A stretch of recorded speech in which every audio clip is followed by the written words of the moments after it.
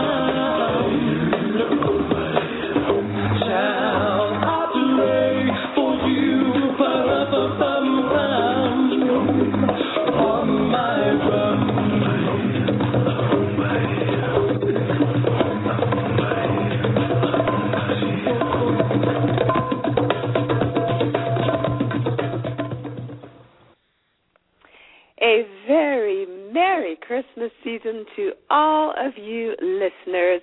Hello to you and you and you. My name is Spiwe, and welcome to the Spiwe Show, an idea exchange empowering us to live well, live fully, and love deeply by improving the quality of our personal, professional, and spiritual relationships.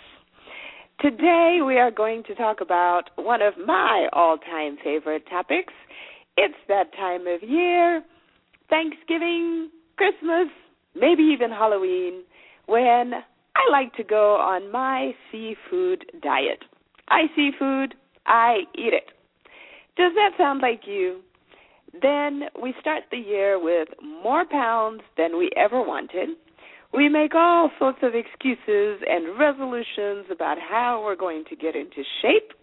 We go to the gym, and there we find long and very discouraging lines, not realizing that actually they're only going to be there for about the first 2 or 3 months of the year before everything goes back to normal, because all those New Year resolutioners will have abandoned their resolutions and gone back to their old and merry ways.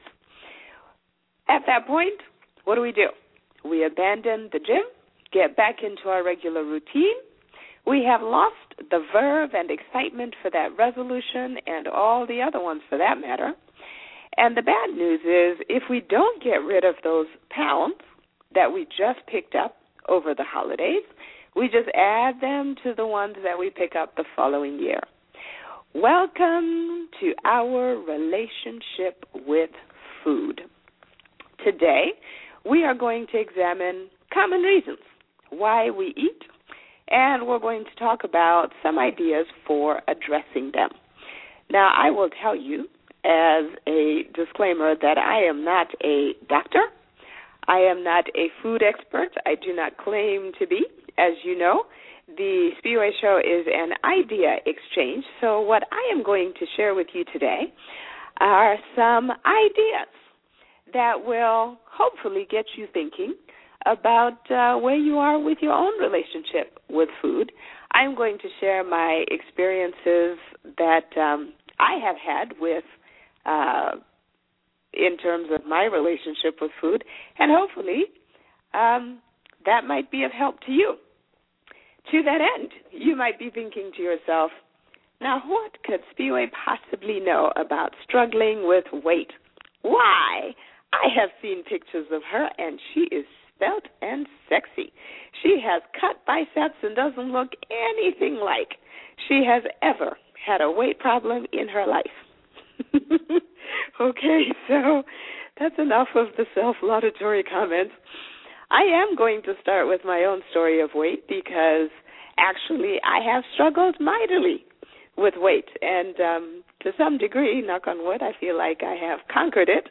And I'm going to tell you how that happened, and I'll even tell you what I weigh and how much that is. When I left Zimbabwe, I'm originally from Zimbabwe. I was born there.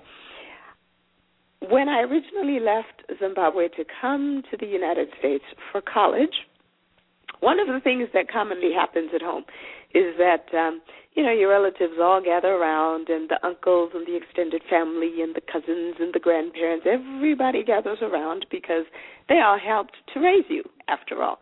Talk about it takes a village. I was actually raised by my parents, by my grandparents, and, the aunts, the uncles, my cousins lived in our home.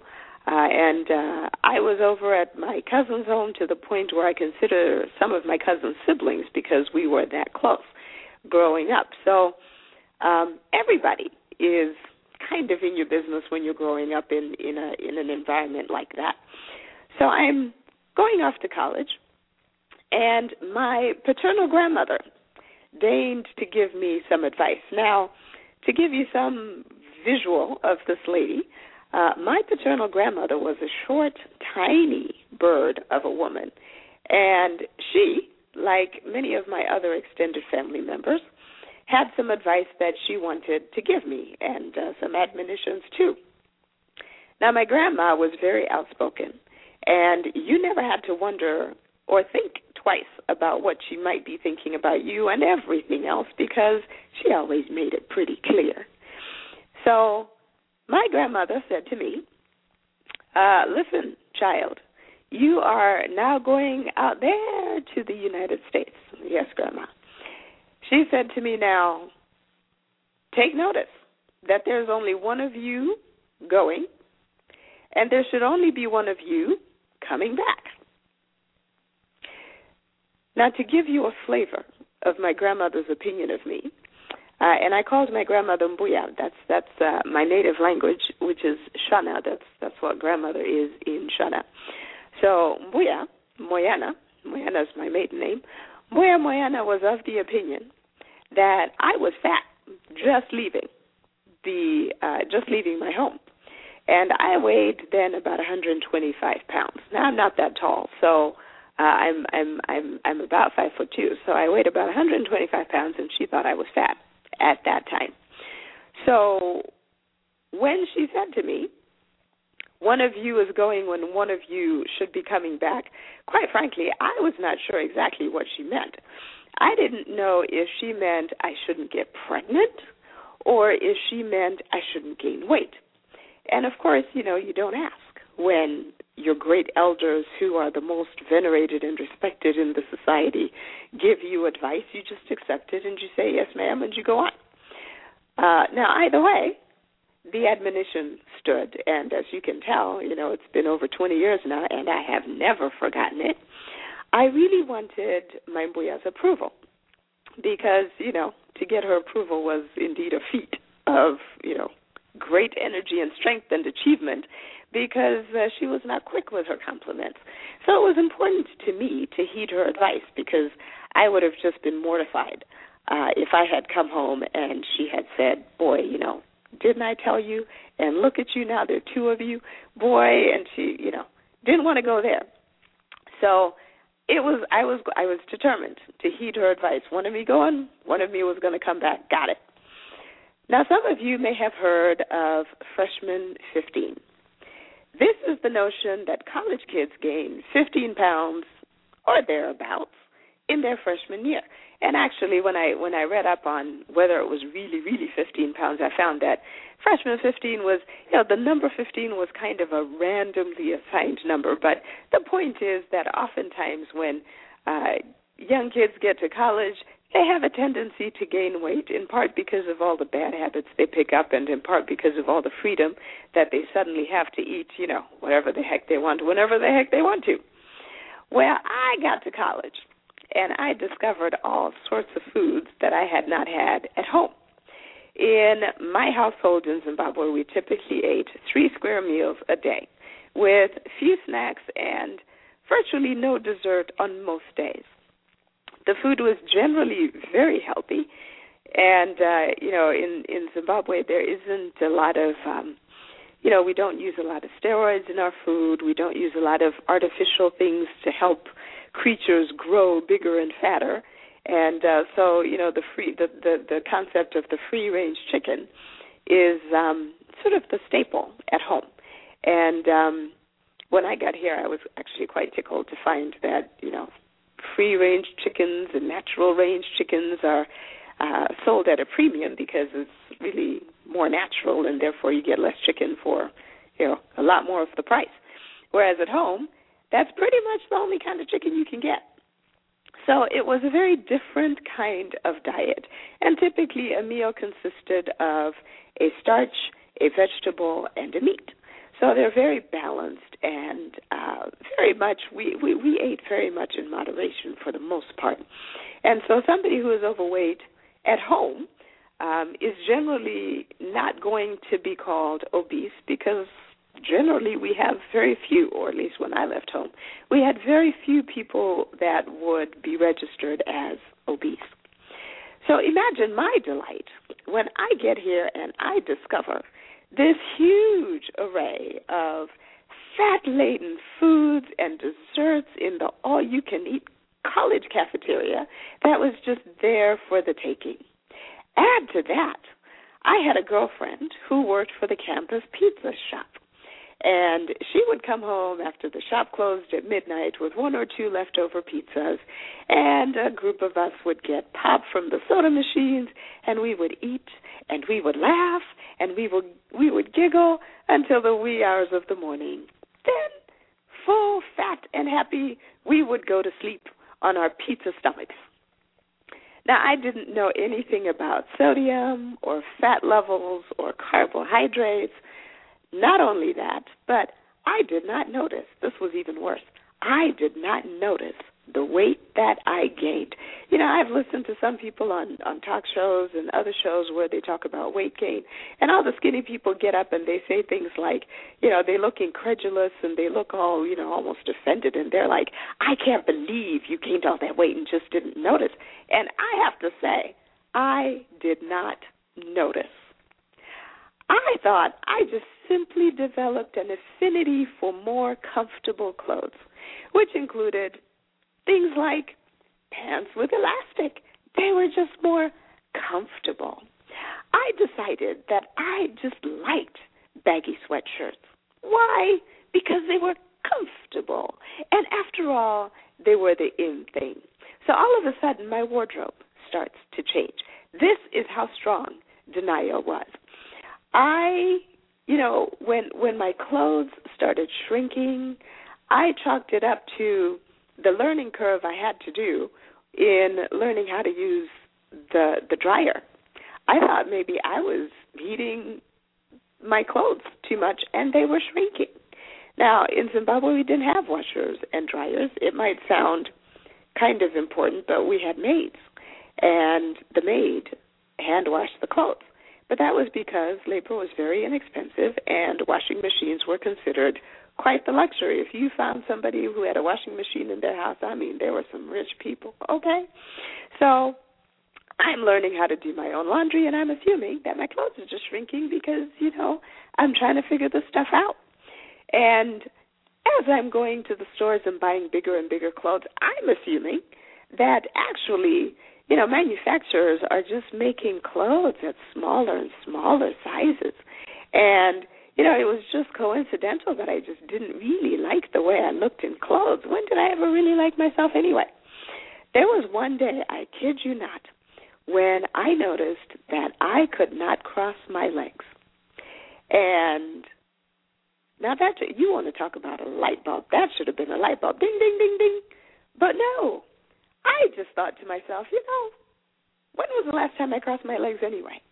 Maybe I never had the ability to cross my legs. Does everybody cross their legs? I don't think so.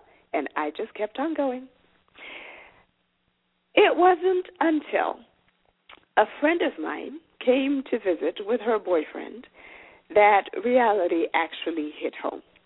She took a photo of me standing with the boyfriend with And she sends me this picture and puts some notation on the back about a piglet. A piglet, I say. Only your good friends can say things like that to you. She was my homegirl, too. She was from home, and I guess, we have a level of candor that perhaps somebody else might not have had, because certainly nobody else had said that to me. But, I looked at this picture, and I saw for the first time what other people saw when they looked at me. My face was so round, it looked like my features had been pinned into it like a pincushion. That's how chubby I was. And the thing that frightened me more than anything else, aside from being horrified at what I looked like, the thing that frightened me the most was how much I had ignored my weight gain over the course of roughly my freshman year.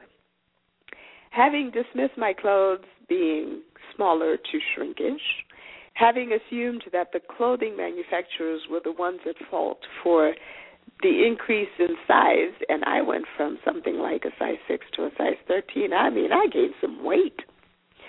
But, I really did. I was one of those people who believed that Dana was just a river in Egypt, because I did not get the weight gain.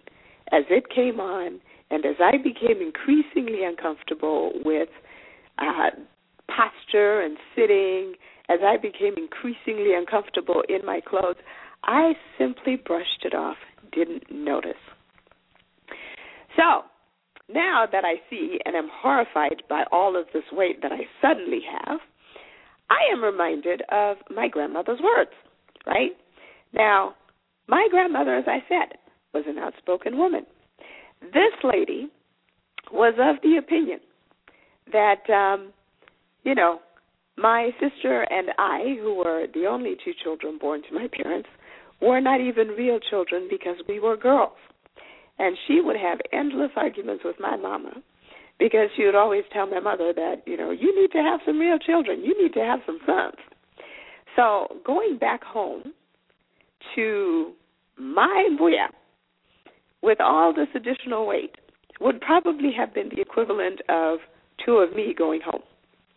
I clocked in at 162 pounds at my biggest, and that was up from 125. And as I said, I'm not that tall. I'm barely 5'2". So this was just unacceptable. And to make matters even worse, I had decided, thanks to not having a whole lot to do and not having any money to fly home over the summers, I had decided that I was actually going to graduate in 3 years instead of 4.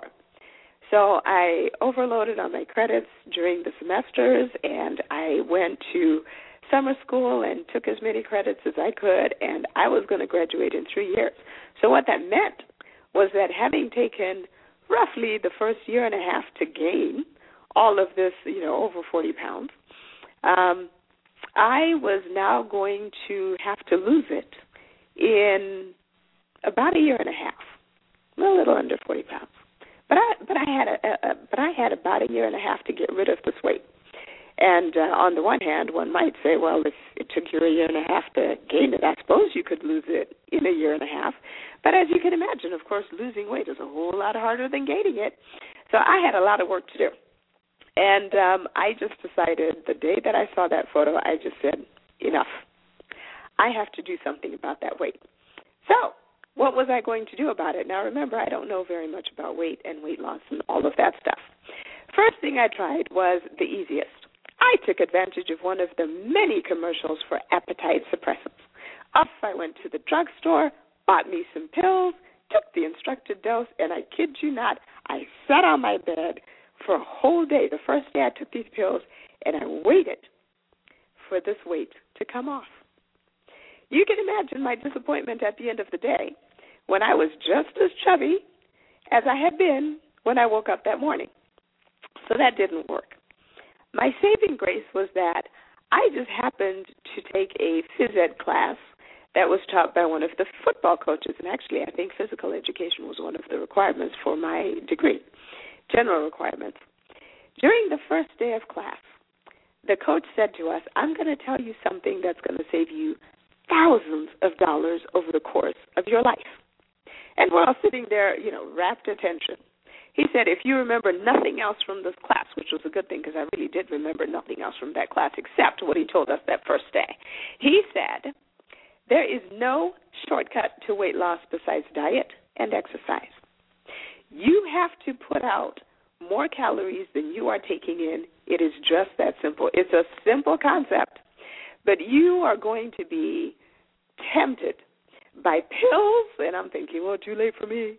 And he said, any machine that purports to do the work for you, you just lay there, you put this, electronic gadget on, and it's going to pulsate, and it's going to lose the weight for you. He said, there is no such thing. They don't work. He said, if somebody tries to tell you that you can do spot reduction by using some kind of gadget and some kind of machine that you don't have to exert any energy to use, he said, it doesn't work.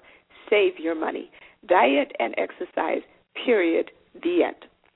So I'm sitting there thinking, well, okay. And actually, he did save me thousands of dollars. If I could remember who that coach was and find him, I would thank him, because that was the last time I bought weight suppressant pills. And, of course, the other thing I figured out was weight suppressant pills wouldn't have worked for me anyway, because my problem, no, not weight suppressant, appetite suppressant. My problem wasn't appetite. I wasn't eating because I was hungry. I was eating because the food was there, and it was good, and I loved it. Now, fortunately, right about then, somebody donated to the gym a brand new state-of-the-art original Stairmaster 2000 step machine. This machine was and this was back when the Stairmaster was a new concept. I mean, we'd never seen anything like it. And it was a step machine. Now, they've been replaced by ellipticals, but this was a phenomenal gadget. So coveted that it was put in a fenced-in area in a particular place in the gym, and you had to sign up to use it in 20-minute increments. Well, I got on that machine 20 minutes every day at 5 days a week. And I even got to the point where I could hit the highest level whatever it was, level 14, I think it was, and I could sustain that for the entire 20 minutes, and it worked. Over time, the weight dropped. By the time I went home, I was back to my original 125. And when I saw my Mbuya, there was silence. She inspected me, because I'm sure she remembered what she had told me to. She inspected me up and down for a long time, and I just stood there. My heart was pounding. Everything inside me was just in knots. And finally, she said, and she said this in Shona, which is my native language, she said one word, Waonda, which simply means you are thin. Boy, I tell you, the fireworks went off in my head then. I have never cherished a compliment the way I cherished that one. My Mbuya loved me, but she was one of those women who would never just tell you, right? She would tell everybody else how proud she was of me, but she never told me directly.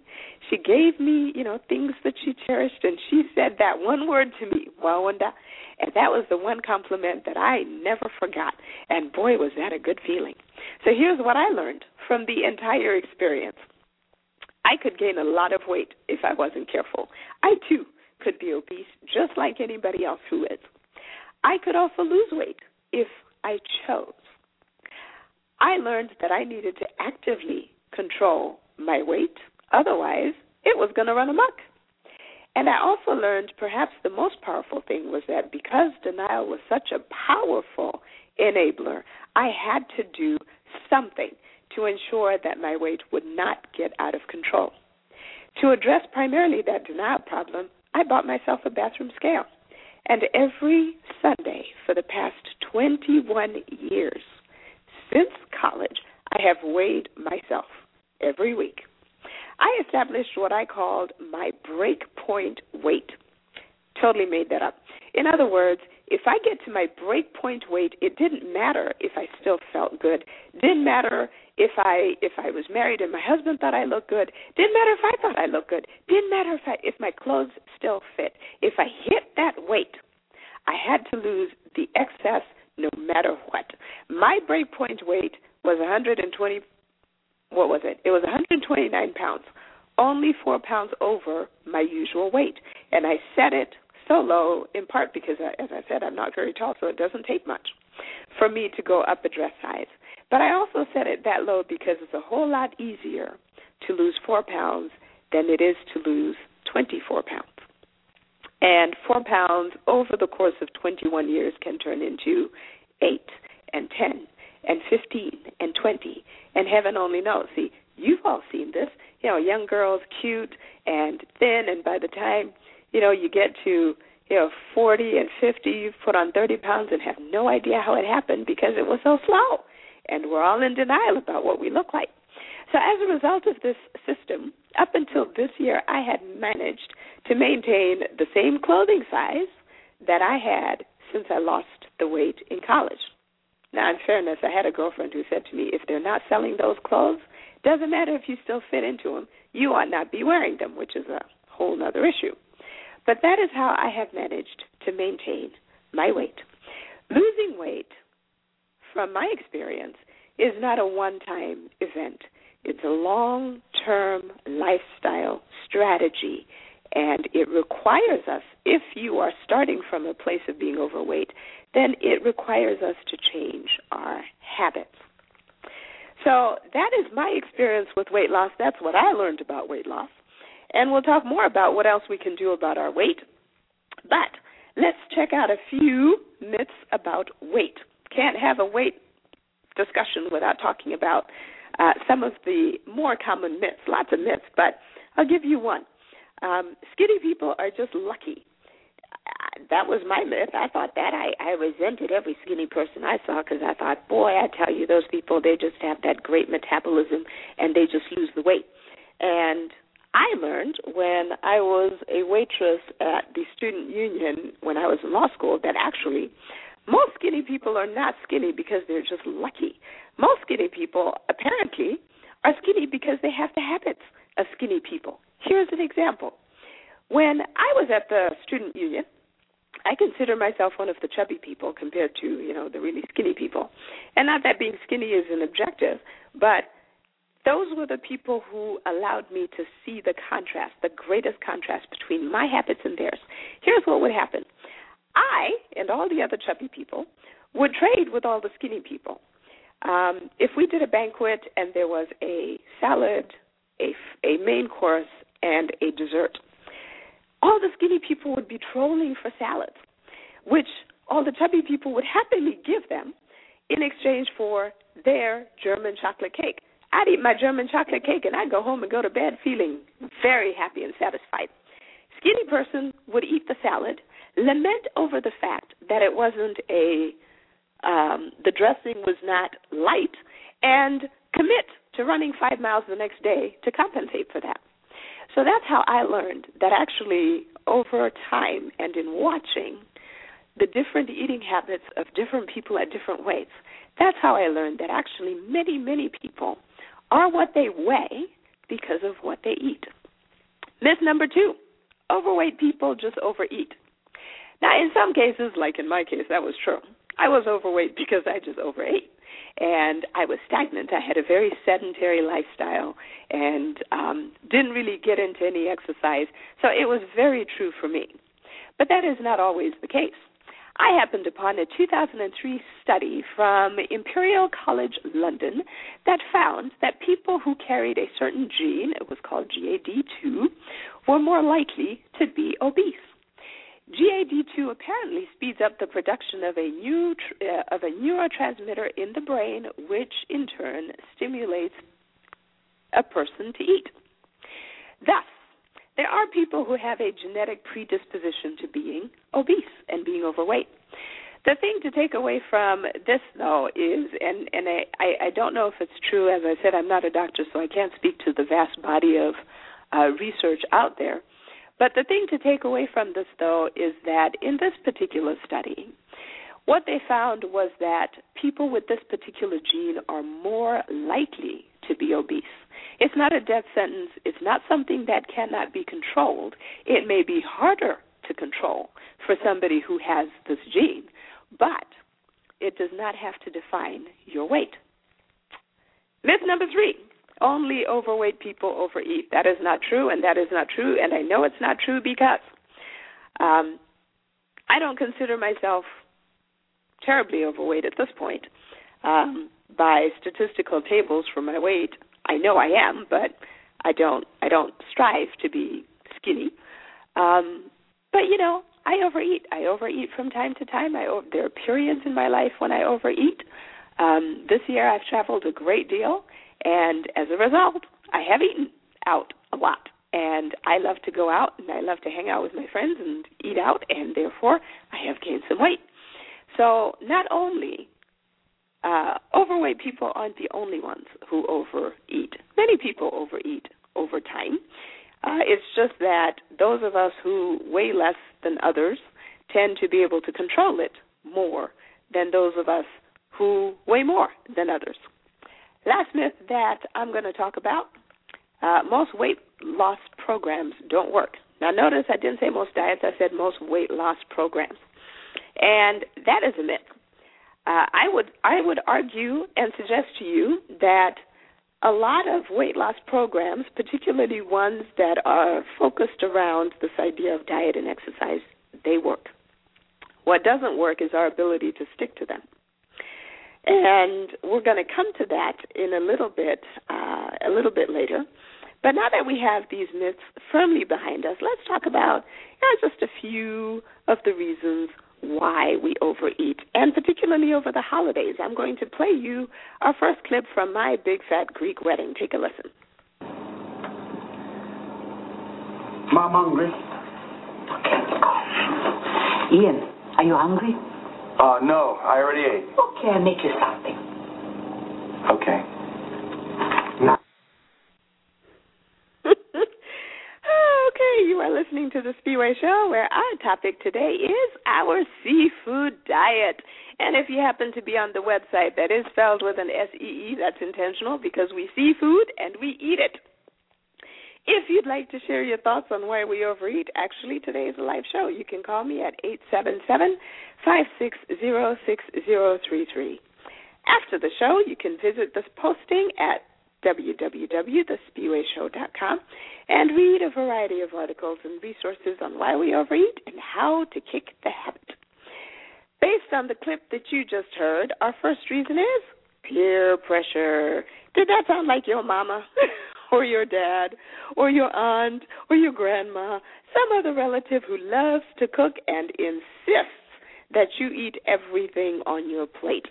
And depending on cultural norms, sometimes if you refuse the food or if you don't finish it, it is a deeply, deeply offensive thing. And to many of us, this happens throughout the year. How often did you pretend to like something someone has offered you just to be polite, whether it's at work or at home or at somebody's house? And, they say, here, it took me 4 hours to make this, try it. And then you take a convincing bite and you make, a big show of chewing. Yes, this is great. This tastes great. And, the delighted response comes back, I am so glad you like it. Here, have another one. And then you sort of sitting there, munching away and thinking, boy, when is this going to be over? When can I turn around and stop eating? So peer pressure is a big deal. And if you grow up in a household where your parents expect you to eat, and they have in their heads this idea that, having a healthy and growing child means you have to finish and clean the stuff on your plate and have seconds, then, this becomes a reason that turns into a habit later on that is not good for us but increases our propensity to overeat. Reason number 2, especially around the holidays, well, the food is there, right? I'm at home.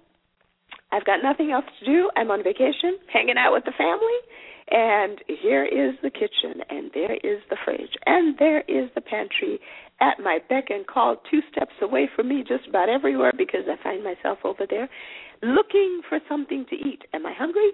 No. But I just want to eat, and the food is there. This also happens, in particular for me, I struggle with this at work, especially around the holidays, because there is always something to eat that is left. Somebody had a party over the weekend and has leftover sweet potato pie. They bring it to work and leave it in plain sight in some public place where I have to walk by to get to the restroom or to get to my office. What else is there to do but to eat whatever that is?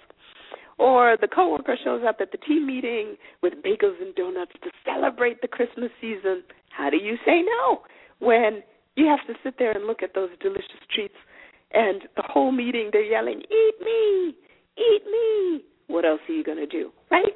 Well, there's a bake sale in the cafeteria, and you have to go in there for lunch. I mean, the reasons go on, right? Whether you're at home, whether you're at work, here is the food sitting in front of you. What else is there to do with it but eat it? Reason number 3, kind of related, is boredom. I'm home, ain't got nothing to do. Here's food, especially if it's a big family gathering because somebody cooked a whole lot of something. And I'm expected to eat it anyway, so I'm going to eat it. And then we get to reason number 4, which is, a little bit darker. So given that it is a little bit darker, I tried to find us a pretty funny clip. Here we go. Doug is a dog. He's not even worth thinking about. Trust me, you will meet someone else. Yeah? When? Where? All the good ones are either married or gay. She's sweet. I was talking about Bob. Yeah, okay. Okay, well, that was from the show Desperate Housewives, and it illustrates that, reason number 4, many of us are emotional eaters, and we can wrap a lot of negative emotions into this one, right? Just broke up with my boyfriend. I'm depressed. I'm going to eat. Yay! I'm happy. I'm going to eat. Oh, I'm sad. I'm going to eat. Oh, I'm lonely. I'm going to eat. I'm stressed. I'm going to eat. I am really angry. Munch, munch, munch. I hate myself, so I eat. Fear, worry, insecurity, and every other emotion under the sun may be an excuse to eat. The bottom line is many of us use food to self-medicate. Food can be an addiction, just like alcohol, drugs, sex, and anything else that we may dive into in an effort to run away from ourselves. You remember the myth we discussed earlier that overweight people are not the only ones who overeat? That myth applies here too. Overweight people are not the only ones who self-medicate. Some people who self-medicate with food just have more control over it, or they're able to work the weight off in healthy ways with exercise and by controlling their bad habit. Other people compensate in unhealthy ways by binging and throwing up, or working out in excess and becoming anorexic, or by ingesting things like laxatives and other devices intended to rid the body of the food that they take in. Reason number 5, bad habits. There are so many of these, it's not even funny, right?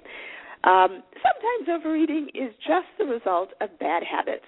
Like, as I said before, I was raised to clean my plate, so I'm going to eat everything on my plate. And if you're in the United States, it's a pretty big plate if you eat out. Another bad habit. What do we focus on during the holidays? Family and food. And we love our food in particular. And we talked about how that can get in the way of our healthy weights. I remember, we are expected to overeat over the holidays. And I even remember our Thanksgiving show that I did with Barbara Hoffmeister. And I said to everybody, hey, happy Thanksgiving. And I encouraged everybody to celebrate and eat everything, which cracked Barbara up at the time. Another bad habit, we are inconsistent eaters. I starve myself for breakfast. Maybe there are long periods of time during the day where I don't eat so that by the time I do eat, maybe it's at dinner time, I do want to eat everything. Or, contrast, maybe you're a snacker and you like to snack on everything. And it just so happens that, at work, what do you have access to? You have access to the high sodium, high sugar, high carbohydrate snacks in the vending machines that are not necessarily good for you, or worse yet, they're in your pantry in your home. Maybe you like all the wrong foods like me. I like the simple carbohydrates. I like the donuts or the muffins for breakfast. If I had my way, I'd snack on candy, pretzels, chocolate during the day, every day. That's me. Maybe your bad habit is that you are always on some sort of highly restrictive diet, right? And it's one of those hold your breath for as long as you can, deprive yourself of everything kind of diet. And so you hold your breath, and then the minute you take a breath, you inhale everything in sight before you take another big breath and hold it again. then you wonder why your weight is going up and not down. Perhaps you also have the innocuous habit of eating out most of the time. I am, rather surprised at how many women take pride in the fact that they can't cook. My mother taught me how to cook a long time ago because when I was 16, she said, you have such a mouth on you. I'm figuring that being able to cook is probably the only way you're going to be able to maintain a husband. Well, that'll be a show for another day. But, oftentimes there are people who sometimes travel, or there are people who just like to eat out. But whatever the reason, the bottom line is there are a lot of food experts out there who will agree that a dish that you prepare using lean ingredients at home is typically healthier than an equivalent meal that you would pick up from a restaurant. Maybe you're a mindless eater like me. You eat and eat. You nibble on this. You take a bite of that. You take a little bit of that. And because I mindlessly eat, high fatty foods, then, you find yourself gaining weight, and you say things like, oh, I really don't eat that much. I don't understand why I'm gaining weight. In my case, I start to blame it on my age. Well, I'm over 40, and everybody says it's easier to gain weight and harder to lose it at my age. That takes us to reason number 6. I just love food. I love food, I confess. Maybe you're one of those people who says, hey, there's nothing psychologically or emotionally wrong with me. I just love food. I like to try different foods. I like to cook different foods. And if you're fortunate like me, I happen to live in the Twin Cities where you could probably eat at a different decent restaurant for a year and never run out of places to go and interesting things to try. Now, most of us don't just have one reason for overeating. I'm a mindless eater. I love food. I eat when I'm bored. I eat when I'm home. I love sugar, and I enjoy eating out. So there. Don't I have high hills to climb? And I get seduced with food. It feels good when I eat it. I like to savor the cookies, the peanuts, the cakes, and whatever. And I consider it part of really being in the moment and enjoying my life. And my experience kind of goes the way of the next clip from the movie Finding Nemo. Take a listen. Now, Dory, I want you to tell me, do you see anything? I see a light. A light? Yeah, over there. Hey, Conscience, am I dead? Oh, I see it too.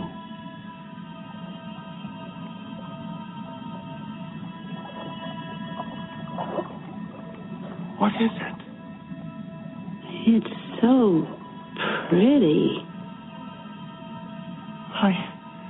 I'm feeling happy, which is a big deal for me. I want to touch it. Oh. Hey, come back. Come on back here. I'm going to get you. I'm going to get you. I'm going to get you. Swim with you. I'm going to get you. I'm going to be your best friend. Good feelings gone.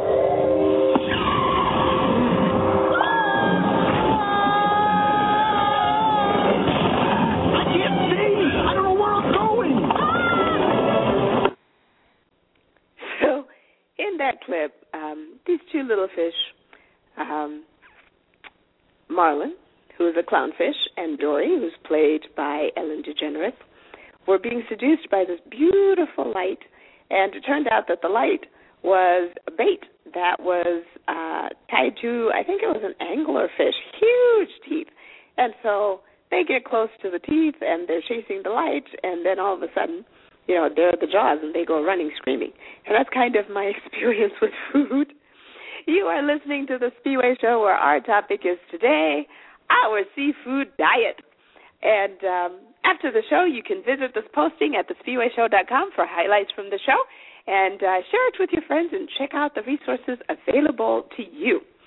So moving from why we overeat, let's just take a moment to acknowledge the fact that there are some bad reasons to lose weight.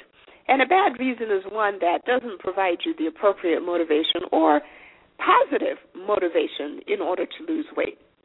So bad reasons are things like, it's that time of year, I should be making a resolution anyway. Maybe I feel like I'm supposed to lose weight because that's what everybody else is doing. Those things don't generally work. Here's another clip that I'll play you of an example of a bad reason in action. Take a listen. You and Marcus. I'm going to pray for y'all. Oh, no, honey. We need to talk about you and Mike. Now, that's who needs prayer. Mike is not so bad. I just need to lose some weight, and it'll get better for us. It's me. I know it's me. Sheila, don't blame yourself like that. Me. No. I'm trying to lose weight. So that sometimes he looks at me like I disgust him. Sheila, it'll get better. That came from the Tyler Perry movie, Why Did I Get Married? And that, too, is a topic for another show. But what you hear is Sheila, who's unhappily married and overweight, thinking that her marriage is going to be turned around if she just loses weight. Bad reason to lose weight. It's my personal opinion that you can't lose weight for somebody else. You have to do it for you. And for those of you who might be thinking, boy, how can I get my so-and-so to lose weight? I think it's also true. I've never heard it work successfully. But, goading somebody into losing weight, trying to get them to lose weight, pushing them, chasing them down, taking stuff out of their hands, also not a good way to get somebody to lose weight. If you're going to commit to losing or controlling your weight, you have to do it for you. And do it for reasons that resonate deep within your soul. They might not make a whole lot of sense to anyone else, but they have to be good enough that they make you stomp your foot mentally or physically and say, enough, which is what I have to get to. Enough. That has to mobilize you and make you determined and give you the motivation to move to immediate action. Too many people spend their lives walking down the tomorrow aisle in the grocery store, packing the sweets and unhealthies into their carts, the whole time saying, tomorrow I'll lose weight, because they're in the tomorrow aisle, right? Tomorrow I'll get it together and really do something different. Tomorrow I'll go to the gym. And they wander around the tomorrow aisle and they never leave. If you decide to lose weight, you have to decide now. And you can't make exceptions. You can't say, well, I'm going to lose weight. Oh, but the holidays are coming. I'll start after. If the holidays are coming, they're always going to be coming. Every year the holidays come. You need to plan your strategy for how you're going to be successful at sticking to your weight loss plan through and past the holidays. It can be done, but you have to really want it.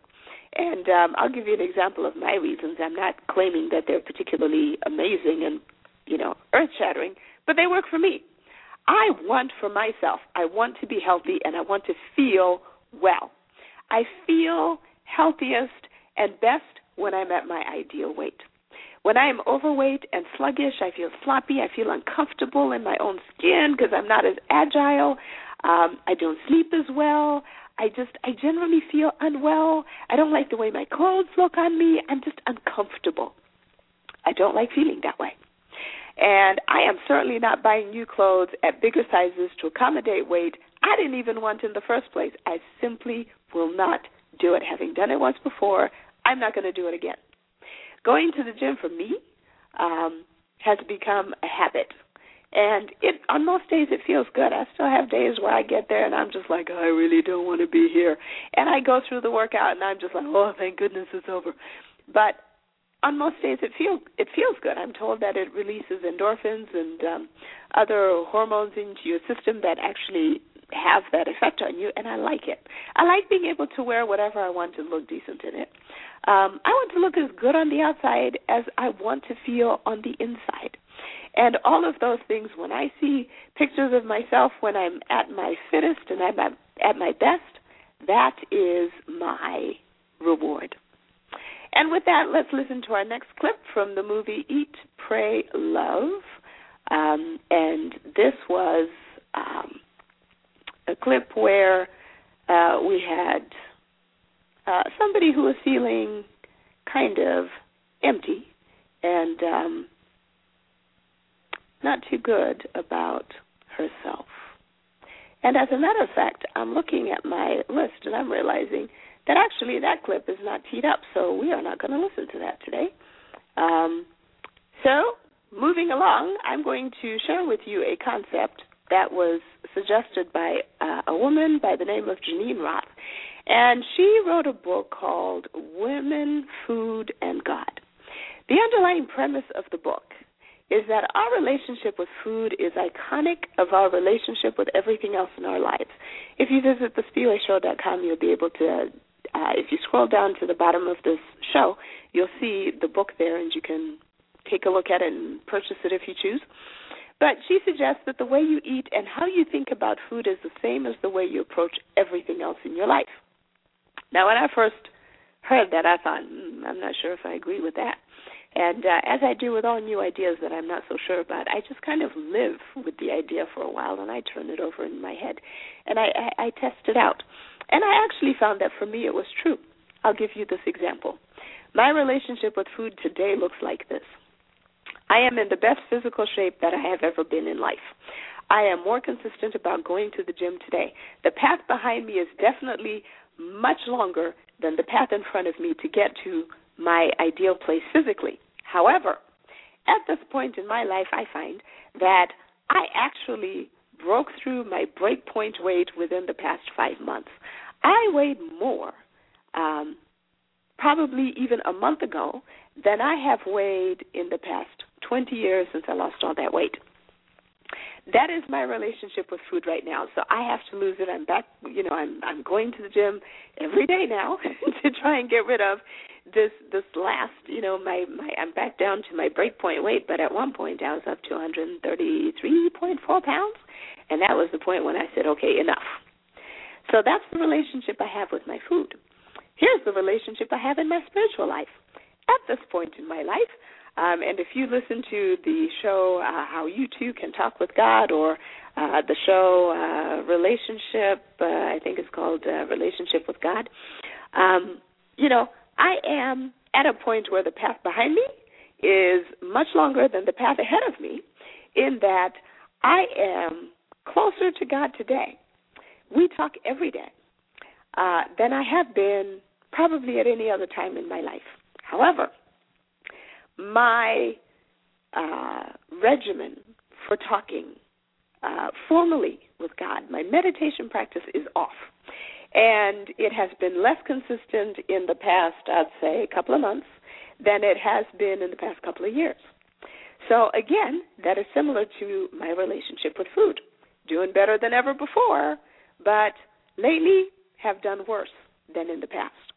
My relationship with my finances, same thing. Making more money today than I have in my life. Path ahead of me is shorter than the path in front of me, but I have spent more money in the past year, past couple of months, than I have previously.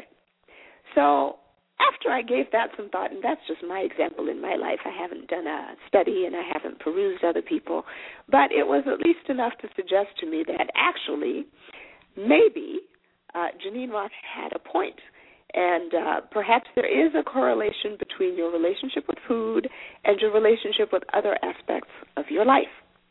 Bottom line is, if you have a problem with food, the problem lies not between your lips, but between your two ears. It's what's in your head. That's the problem. And in order to resolve it, you have to first address the way you think. Now, for some of us, it's just a matter of getting to the point where I am willing to make the choice to do something different in my life. For some of us, it's a lot more complicated than that. It's peeling back layers and layers and layers of habit and other psychological and emotional issues. Perhaps it's addressing pain from our childhood. Maybe I started eating because my dad molested me and I figured out that, hey, maybe if I got fat, he might not be so interested in me anymore. Maybe I was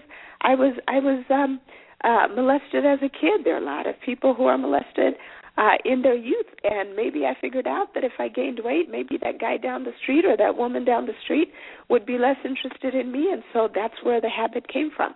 There might be a lot that has to happen in order to address what's going on in your mind, but I would suggest to you that for most of us, the issue that we have to address, however big or small, first happens in our head. Now, aside from the mental stuff, you might be wondering about the whole diet thing, especially since I said earlier in the show that most weight loss programs work, and I would suggest to you that actually they do. It's not the program that's the problem. It's our ability to stick to it. If all you have, for example, is a shake for breakfast, a shake for lunch, and a reasonable snack in between breakfast and lunch, a reasonable snack between lunch and dinner, and you have a reasonable dinner, how do you not lose weight? If you limit yourself to fewer calories than you are burning every day, how do you not lose weight? If you limit yourself to a certain number of points, if you're on a points diet, and you stick to it, you can't help but lose weight. My coach's instruction was, you just got to take in less than you are putting out, and you will lose weight. And that is true for any weight loss program that involves you're burning more calories than you are taking in. They do work. We just don't know how to stick to them. So part of what I would suggest to all of you listeners is you have to find the weight loss regimen that works for you. I personally find the points diet, Weight Watchers, I love it. Did it a long time ago, years ago, and have, kept my little books with the points in them. I know how many points I have to be under in order to lose weight, and it works.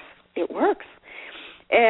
But it's a lifelong commitment. So I had to commit to a program that I could sustain over the course of my life, and for the past 21 years, that's what I've stuck to. Not that particular diet because it wasn't around back then, but just this whole idea that whether it's excess exercise compared to what I'm used to, or whether it's eating less and exercising if I want to be more efficient, that's what I have to do. And you have to find that habit that's going to work for you. I'm going to play you a clip from Think and Grow Rich. Take a listen. Impulses begin immediately to translate themselves into their physical equivalent, whether those thoughts are voluntary or involuntary. Even thought impulses that are picked up by mere chance, thoughts that have been released by other minds, may determine your financial, business, professional, or social destiny just as surely as the thoughts that you create by intent and design. This circumstance also explains why some people seem to be lucky, while others of equal or greater ability, training, experience, and brain capacity seem destined to have misfortune. The explanation is that you have the ability to completely control your own mind. With this control, you may open your mind to the thought impulses that are being released by other brains, or you can close the doors tightly and admit only thought impulses of your own choice. Nature has endowed human beings with absolute control over only one thing, and that one thing is thought. This fact, coupled with the additional fact that everything we create begins in the form of a thought, leads us very near to the principle by which fear may be mastered. Think yourself thin. You move towards the strongest impression in your mind. And what you tell yourself is what's going to be true for you. If what you tell yourself is, I'm never going to lose this weight, I can't do it, I can't do it, I can't do it, you are absolutely right.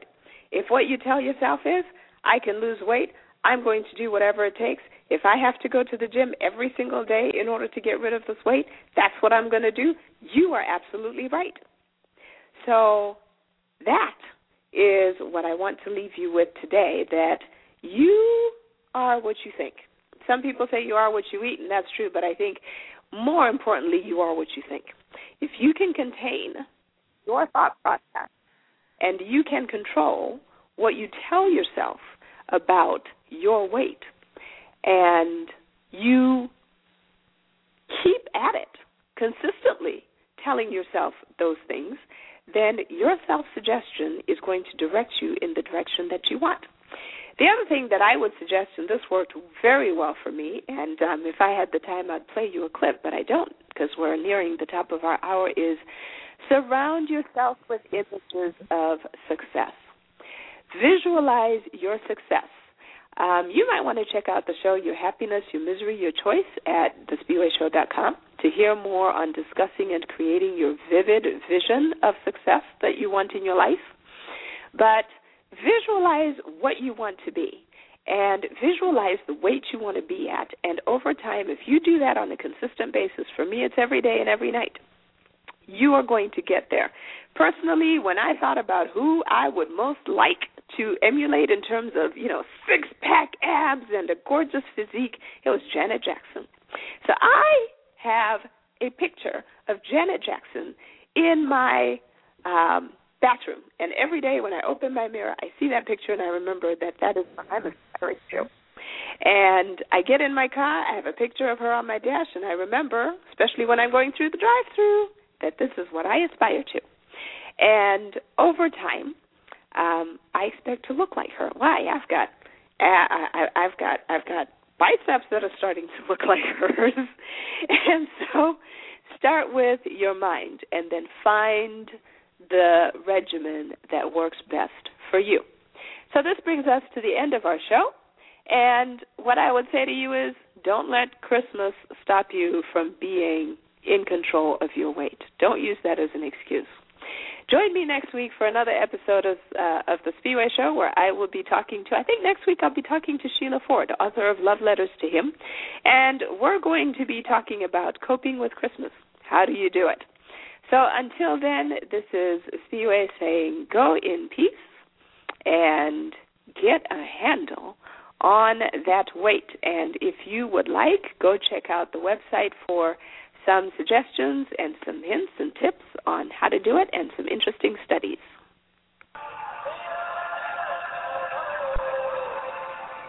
Thank you for joining us on the Spiwe Show. Until next time, live well, live fully, and love deeply.